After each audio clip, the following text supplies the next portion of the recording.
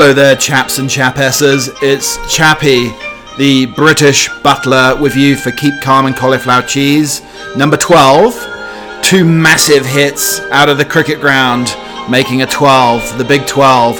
And we're actually having a bumper edition of Keep Calm and Cauliflower Cheese today.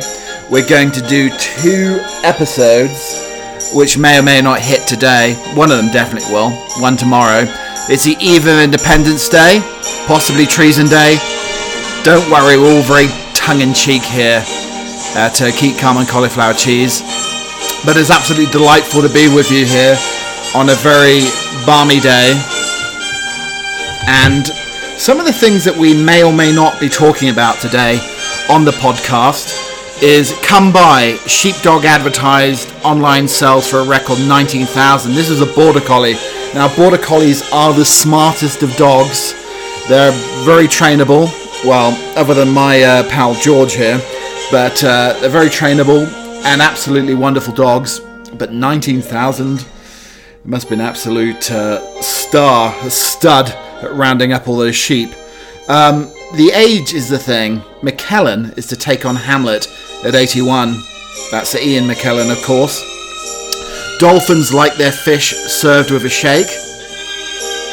In the new anthropause era, where do you belong? It's the smell of grass that I'll miss the most. We're going to be talking about a thief who stole Viagra in a pharmacy raid in Derby in the UK. Possibly white denim flares are in for summer and up for summer. Hair transplants, the new growth industry. Let us laze in the glory of summer's early arrivals.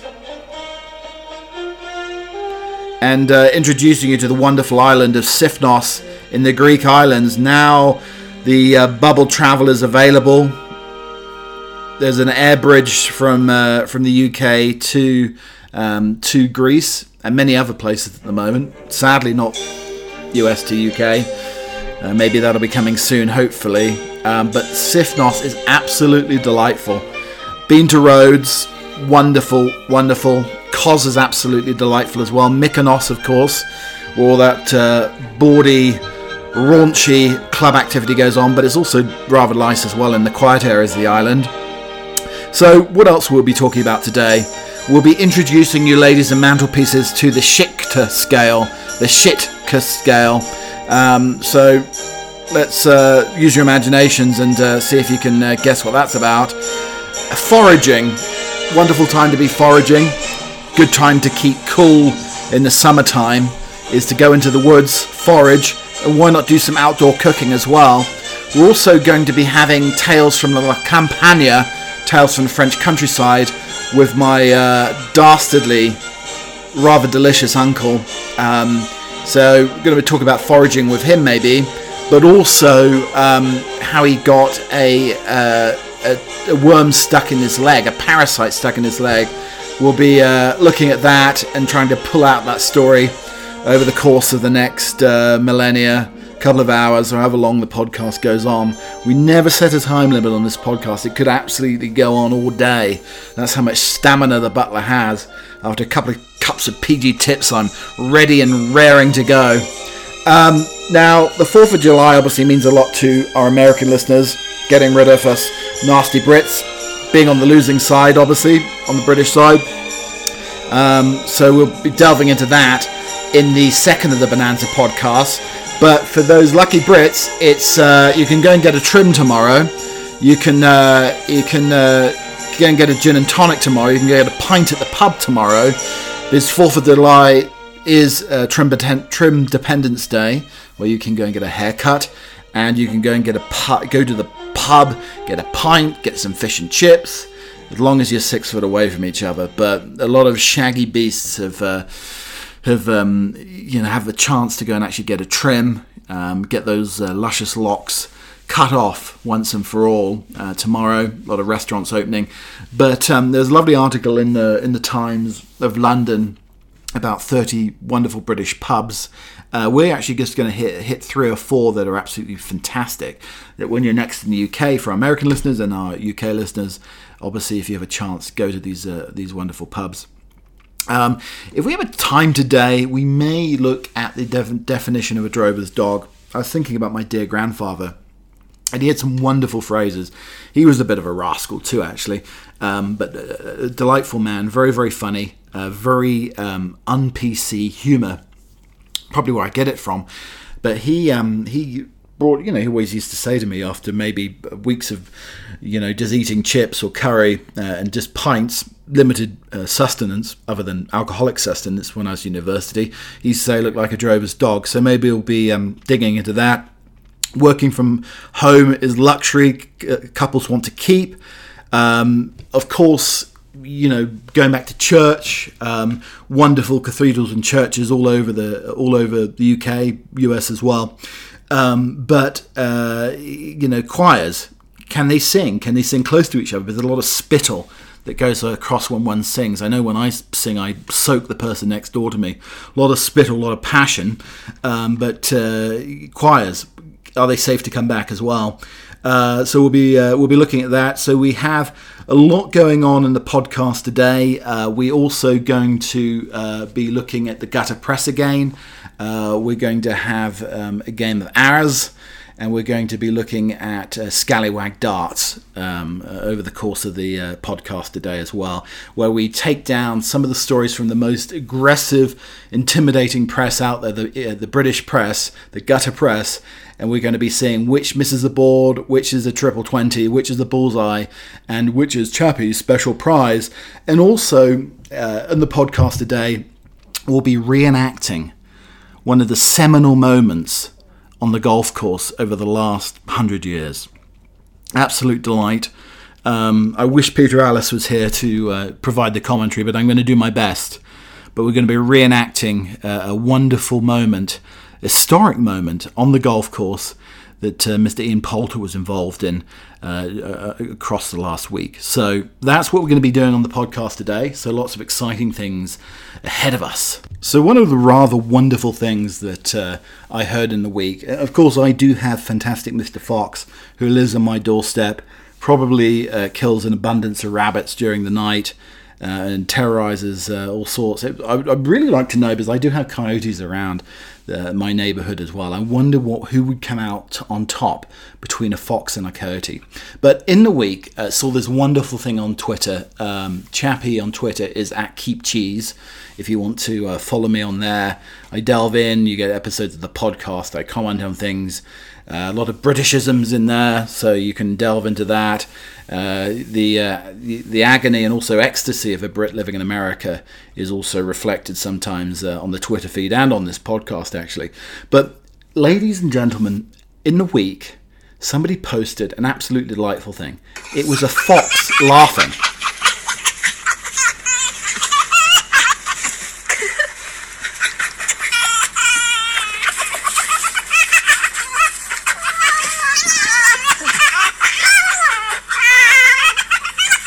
That was actually there's two frolicking.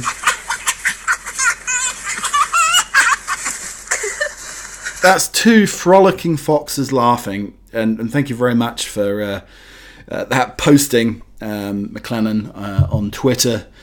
The foxes laughing, absolutely delightful. I know it's almost like a cartoon type of laugh there. So go and check that out. Never heard foxes laughing before.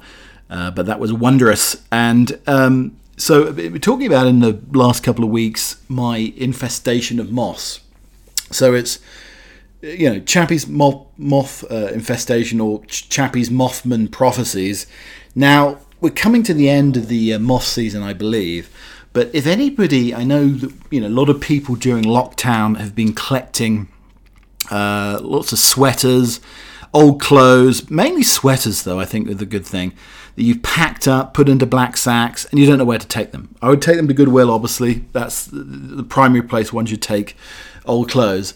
But if you want, I could set up my old clothesline, Chappie's Clothesline, where I hang up all of my employer's clothes when I press them neatly and starch them. Before I starch them, they're hanging on the line here, drying, do things very old-fashioned here at Chappie Towers. But if you have any old sweaters, I'll hang them on the line, and they'll be gone by the morning. The moths will eat them, they'll devour them, they'll ravish them.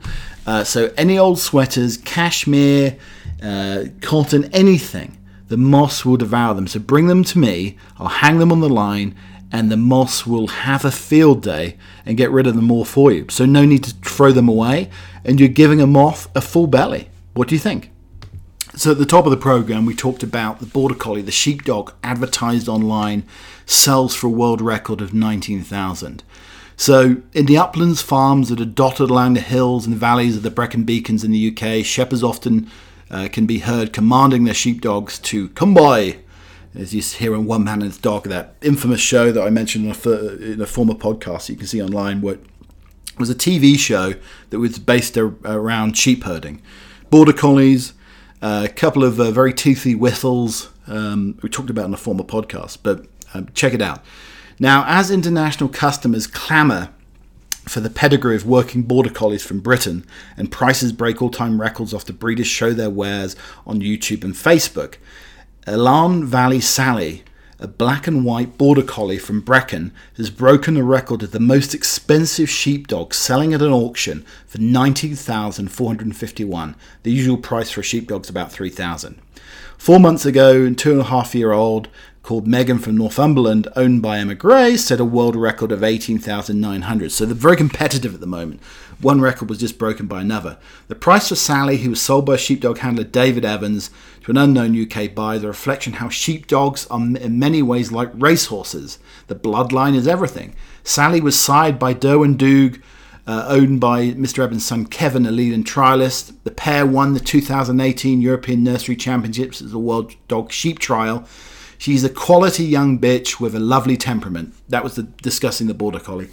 And I would say the same about my dog George, called male name, or Georgina, but really lovely temperament as well with George. The firm, which has 3 livestock markets, was struggling to organise auctions during the coronavirus restrictions and decided to start selling cattle online, which worked. So they started also trying to sell sheepdogs. We've not sold a sheepdog for 40 years, says Rhys Davis, chief executive. At the first sale in May, they're trying to sell 10 dogs, but actually ended up selling 30.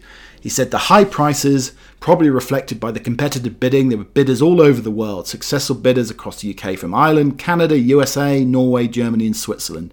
So, as I said, the Border Collie, one of the smartest dogs out there, absolutely wonderful dogs, but you do have to walk the dog about 6 miles a day. George is exhausted, I'm exhausted, but if you haven't got an active ranch, then you do need to walk the dog quite a lot. But how about that? 19,000. Well, to me, George is worth probably $1 million. So Sir Ian McKellen is taking on the role of Hamlet, the Dane, again, at 81. Alas, I should never play the Dane. But Ian's actually played the Dane twice now, or will be the twice. Age cannot wither him. Sir Ian McKellen has declared that there's no doubt about his versatility. The actor, who's 81, has disclosed that he is to take on Hamlet in a casting decision that usurps centuries of Shakespearean practice, which is actually casting younger leads in the role of Hamlet. It'll be the first time in 50 years that he's undertaken the challenge of playing the Danish prince in one of Shakespeare's longest plays.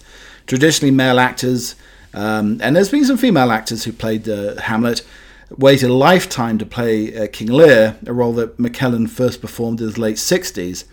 But the role of Hamlet is normally a younger man or woman's role, definitely. Mainly Ian has played, I think, as I say, King Lear several times, and this will be the second time he's played Hamlet. But thinking about this story about McKellen, who's a fantastic actor, one of the most identifiable voices as well, fantastic voice, is the thing with McKellen, though. I'm thinking about taking on the role as Hamlet, 50 years later, is, first of all, how's he going to remember his lines? That's the first thing. I can't remember my lines, and I'm in my 40s, when I've trod the boards before. But McKellen must have an absolutely supreme memory. And another thing as well, I mean, again, over 40s problem getting up at the night to pee, twice, 3 times. During Hamlet, a long play, there is an intermission, an interval, but how will he go through the whole duration of the play having to pee? I mean, is there a bucket hidden behind, Yorick's skull, or who knows? Maybe in the Weeping Willow of Ophelia, there's a bucket in there or something where he can go and relieve himself. Who knows? But fantastic effort by McKellen to take on such a substantive role again 50 years later. More slightly fishy news from the week, though. A fish of Shark Bay in Western Australia thought that their tactic to evade dolphins was foolproof. When they chased, they would skitter into the large shells of long-dead sea snails and hide. One day, however, a clever dolphin learned to carry the shell to the surface and shake it vigorously until the water drained out and the fish dropped out. Worse to come, afterwards, the dolphin passed on the technique to its friends. So it was like, herd mentality, I guess, where the shaking technique was passed on from dolphin to dolphin. So I guess dolphins do like their sushi shaken, not stirred.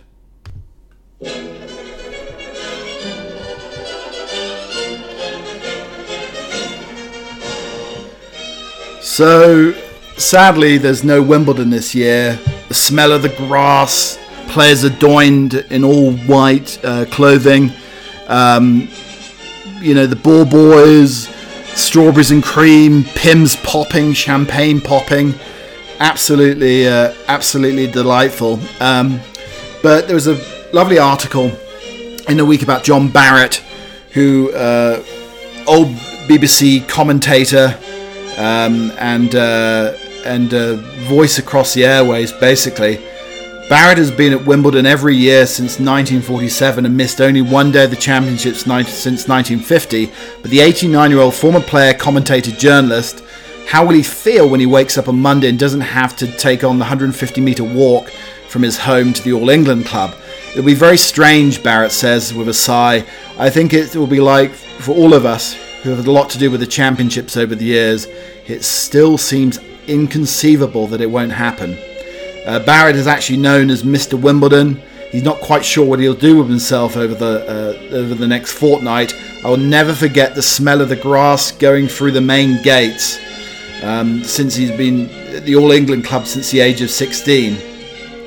So very, very, very, very sad. I mean, Wimbledon is a huge part of British life, culture around the world. And over here in the US, they do breakfast at Wimbledon.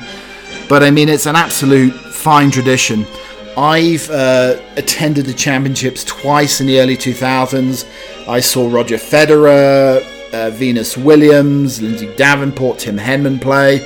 It was absolutely fantastic day, or 2 days that I spent over the course of 2 years. But it really is a cultural experience to savour.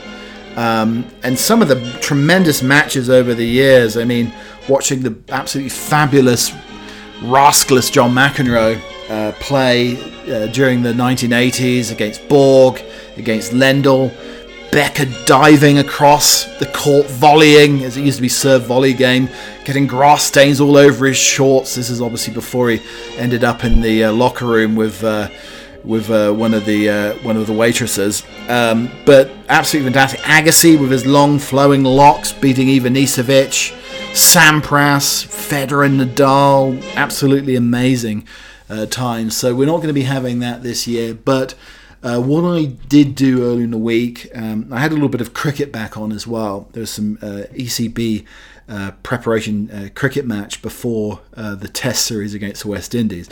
So I had that plugged into the TV early in the week, and I was thinking about Wimbledon as well, and I got some rather lovely strawberry bon moment jam and spread it on some buttered toast.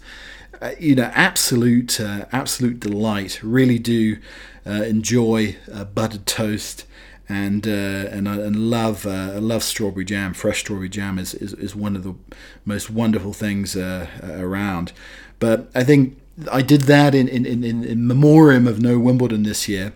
But also, I think what we need to do now, we need to do this weekend in memory of Wimbledon, is I think we need probably a 12-gun salute of champagne bottles. So there's one. There's 2. 3.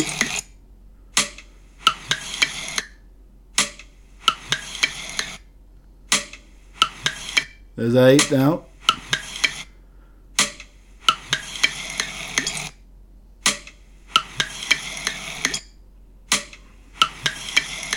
And 1 more for luck. Oh, love the bubbles. Absolutely. Cheers to Wimbledon. We love you. We'll see you again next year, definitely.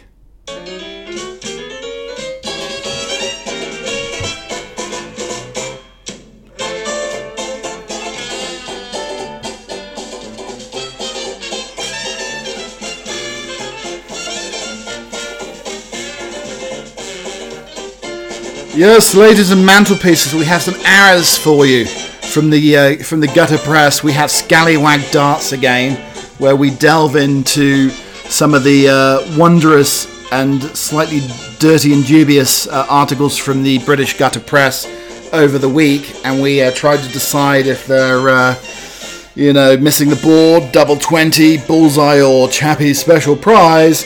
So first of all, we have a rather lovely article from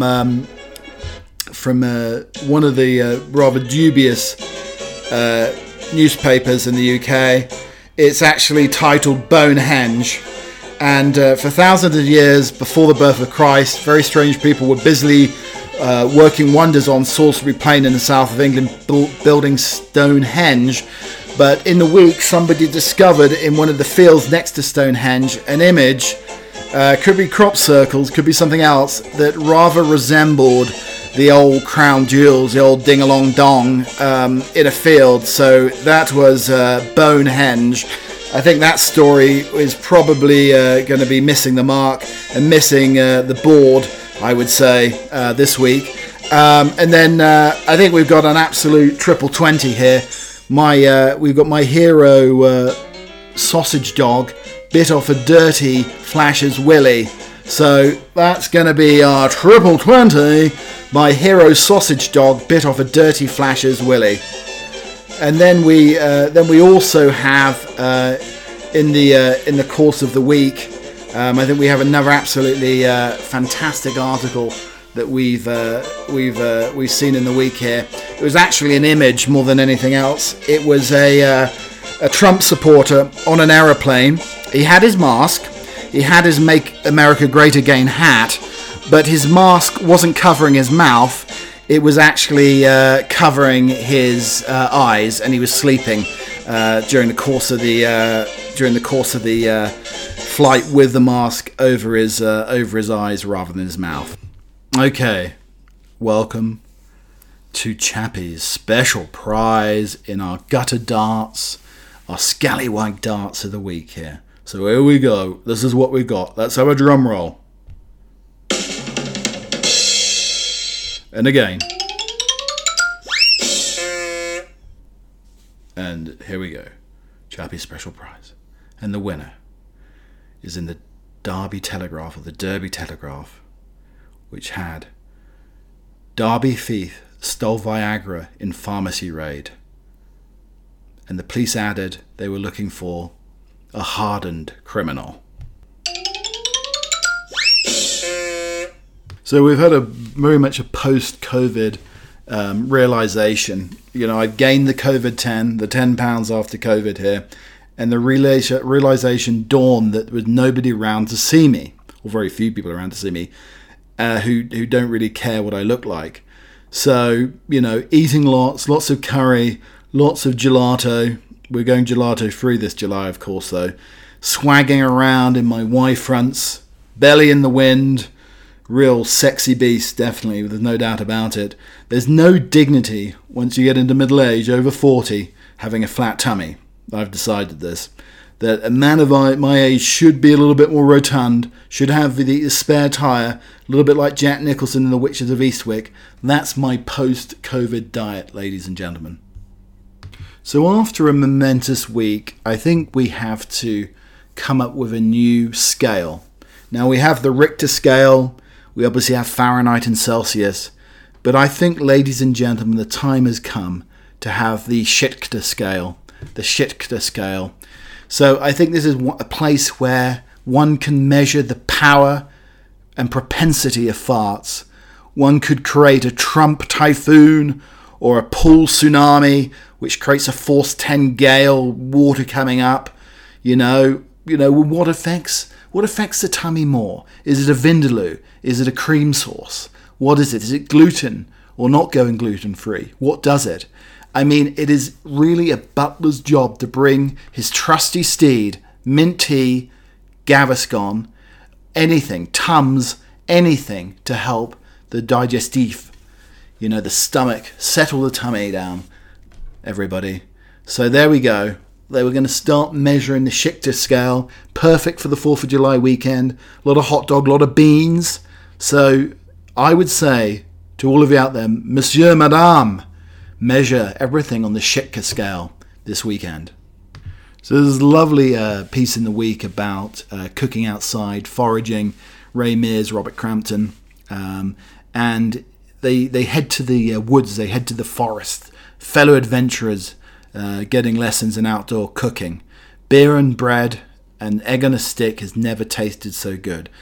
But the first thing that they went looking for is they parked their Land Rover, 18-year-old pristine Land Rover. They unpacked their gear.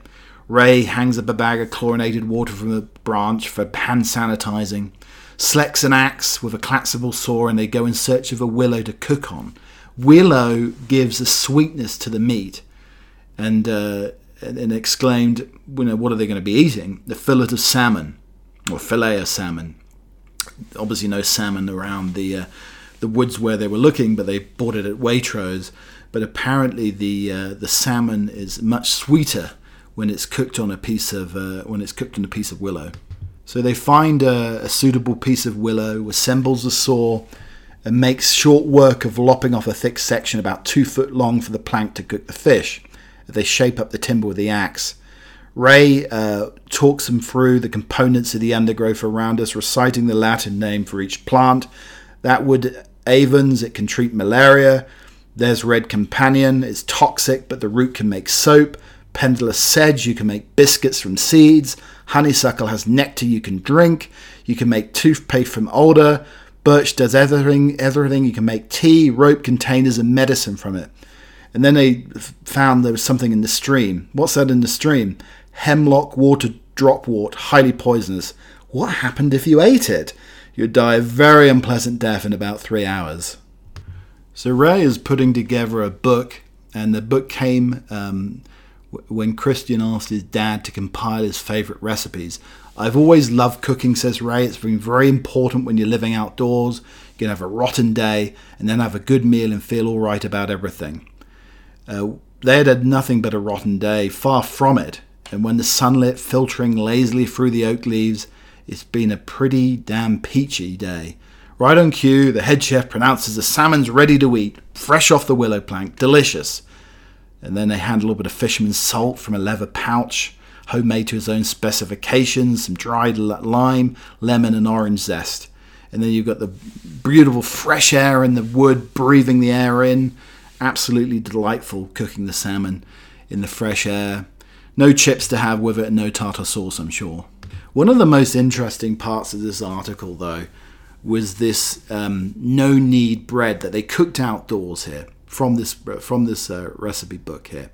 So they took 3 big handfuls of self-raising flour, some baking powder and salt, a decent splash of beer, and explains it's the big handful. So it equates to a big handful of flour, and in the field equates to a couple of tablespoons in the kitchen.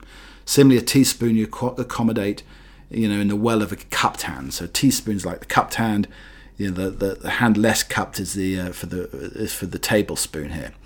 The dough goes into a cast iron pot into the embers of the fire. Ray piles on more embers to brown it off. Baking is all about coping with what you've got, and flour varies from country to country. So, I mean, absolutely fantastic. There's the beer bread. It's a classic recipe from the Australian outback. Good day, mate. Throw another snag on the barbie. And these loaves are absolutely delicious. Very quick, easy to bake. Tastes wonderful with some butter, golden syrup, maybe some Billy tea over it as well. And you get the plain flour, extra for dusting, 2 teaspoons of baking powder, a tablespoon of salt, and about 175 milliliters of beer.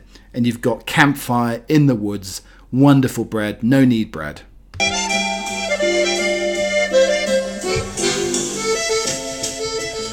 Tales from La Campagna, the French countryside, with my wondrous, slightly naughty, devilish uncle, Michel Montmichel. Wonderful chap. Lots of stories, 90% of them untrue. Pretty much like his stories on the podcast, I think. But he's telling me in the week, try to Skype with him or FaceTime, WhatsApp, whatever, in the week, and he told me that he had gone foraging in the French countryside. I think he's fairly near Poitiers, right in the depths of the French countryside, in more southern France, I would say. And he was out in the week foraging for wild mushrooms to make an absolutely delicious mushroom risotto, one of my favourites. Absolutely fantastic.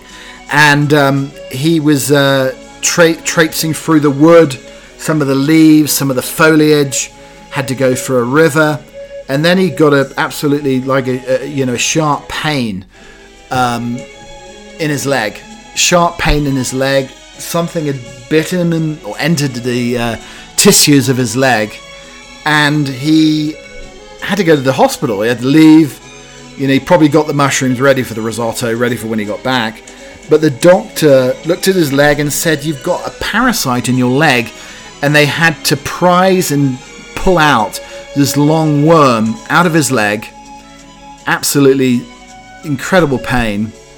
They bandaged him up and asked if he wanted to take the worm home to put on a line to do some fishing later. He did decline that. And he didn't keep the worm, but he did actually go home and make the risotto. So poor Uncle Mike, worm in the leg in the French countryside, has to be a little bit more careful, but an absolute creamy, delicious risotto, he told me. So we're lucky enough to have been out of lockdown for a few weeks in Colorado. I know some of the bars are closing down again, and a lot of bars are closing down around the country as well, with cases very sadly on the increase again. But the 4th of July means obviously Independence Day, getting rid of us losers, the British, years ago. Lovely. I really love living in the country, so I don't want to be have my head put on a gibbet anywhere, or my red coat burnt or anything along those lines.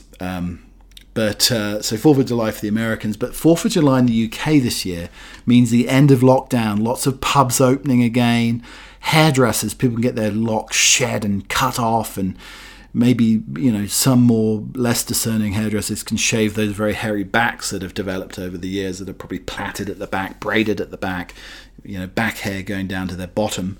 But there was a rather lovely article about 30 great pubs with gardens. So everybody's social distancing, going back to the pubs, less people in there. A lot of people going to pubs today or tomorrow in the UK. But there's a couple of pubs that I think everybody... next time our American friends, French friends, German friends, or anybody living in the UK at the moment is around these areas, absolutely fantastic. And what made me think of this is, in terms of being a proponent and publicising and promoting these wonderful pubs.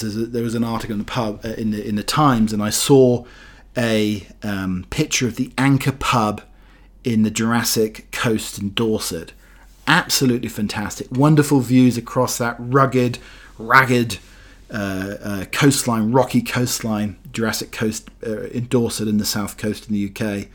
And rather wonderful. So if you are going to the Anchor, and this made me very, very jealous here, thinking about food and pub food, you can get a smuggler's burger, 8-ounce steak mince patty smoked with bacon, Gruyere cheese, red onion marmalade and barbecue mayo. Absolutely delicious. Or you can go for the fish and chips. Unbelievable. Crushed peas on there. Mushy peas on the side. You could do the chicken chorizo prawn paella. There we go. There's one for you. Get your teeth around a prawn paella, not a porn paella, with garlic flatbread. And then, I think absolutely momentous, the anchor fish stew. Mix of fish and shellfish in a rich tomato broth, topped with riol and baker's bread, just to mop up that broth. Love that in a fish stew or bouillabaisse. Getting the bread and mopping up the broth is one of the absolute delights out there, if ever you can have the chance to do that.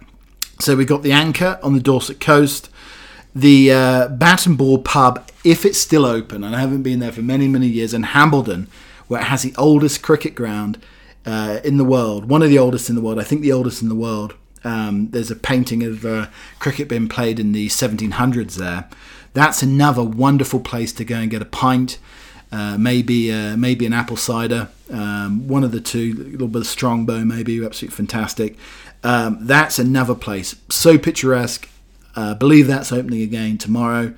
Again, any of our friends in the US here, across Europe, across the world, try out the Anchor pub, try out the Bat and Ball in Hambledon, and then one of my locals. And as I look across the way here onto my pristine white wall, I see a calendar that has some watercolours with a beautiful picture of Burnham Overy Staithe. And there's the host at Burnham Overy Staithe in Norfolk, has absolute fantastic seafood. I haven't been there for many, many years, but a wonderful pub right on the coastline, right, it's sort of marshy, right on the North Norfolk coast. Another absolutely fabulous pub. So we have a couple of things to end with, but always love poems, poetry on Keep Calm and Cauliflower Cheese. Philip Larkin's going out of fashion a little bit, but wonderful poet from the 50s, 60s, 70s. And this is his Whitsun Weddings. Makes you think of a bank holiday, basically. At Whitsun, I was late getting away, not till about 1:20 on the sunlit Saturday. Did my 3/4 empty train pull out, all windows down, all cushions hot, all sense of being in a hurry gone. We ran behind the backs of houses, crossed a street of blinding windscreens, smelt the fish dock thence. The river level drifting breadth began, where Skye and Lincolnshire and water meet. All afternoon through the tall heat that slept, for miles inland a slow and stopping curve southwards we kept. Wide farms went by, short-shadowed cattle, and canals with floatings of industrial froth. A hothouse flashed uniquely, hedges dipped and rose, and now, then, and then a smell of grass displaced the reek of buttoned carriage cloth until the next town, new and nondescript, approached with acres of dismantled cars. At first I didn't notice what a noise the weddings made. Each station that we stopped at sun destroys the interest of what's happening in the shade, and down the long cool platform whoops and skirls I took for porters larking with the mails, and went on reading. Once we started through, we passed them, grinning and pomaded, girls in parodies of fashion, heels and veils, all posed irresolutely, watching us go. As if out at the end of the event, waving goodbye to me that survived it, struck I learnt more promptly out next time, more curiously, and saw it all again in different terms. The fathers with broad belts under their suits and seamy foreheads, mothers loud and fat, and uncle shouting smut, and then the perms, the nylon gloves and jewellery substitutes, the lemon mows and olive ochres that marked off the girls and really from the rest. Yes, from cafes and banquet halls up yards and bunting dressed, coach party annexes, the wedding days were coming to an end. All down the line, fresh couples climbed aboard, the rest stood round, the last confetti and advice were thrown. And as we moved, each face seemed to define that what we saw departing. Children frowned at something dull fathers had never known. Success so huge and wholly farcical, the women shared the secret like a happy funeral, while girls, gripping their handbags tighter, stared at religious wounding, free at last and loaded with the sum of all they saw. We hurried towards London, shuffling gouts of steam. Now fields were building plots and poplars cast long shadows over major roads for some 50 minutes that in time would seem. Just long enough to settle hats and say, I nearly died. A dozen marriages got underway. They watched the landscape sitting side by side. An Odeon went past, a cooling tower, and someone running up a bowl and none. Thought of others that would never meet, and how their lives would contain this hour. I thought of London spread out in the sun, its postal districts packed like squares of wheat. They were aimed as we raced across bright knots of rail. Past sending Pullmans, walls of moss came close, and it was nearly done. This frail travelling coincidence of what it held stood ready to be loosed with all power that being charged can give. We slowed again, and as the Titan brakes took hold, there swelled a sense of failing, like an arrow shower sent out of sight somewhere becoming rain. Thanks for joining the podcast Keep Calm and Cauliflower Cheese on this wonderful 3rd of July. And to end, we just want to reenact a momentous occasion in the week that happened on the links, and trying to, in the sort of style of Peter Alliss, but probably failing miserably, to just, as I said, reenact this seminal moment on the links. Welcome along to the beautiful links here. It's a wondrous day. Had a lovely bacon butty at Mrs. Miggin's this morning, and I'm fresh as a daisy, ready to go. And he takes the tea. He's got a 3-wood ready to go here. He puts the tea peg down into the ground here, places the ball on top, and beautiful swing, slightly upright, and he strikes the ball, and it's soaring down the fairway, straight down the middle. Absolutely lovely.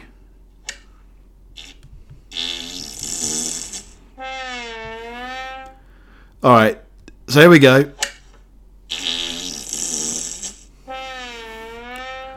This is reenacting the Poulter. And maybe once more, shall we do it once more for luck here?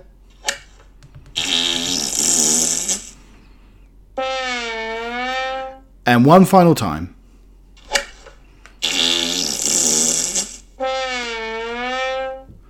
All I'll say, it's lucky he wasn't wearing white trousers.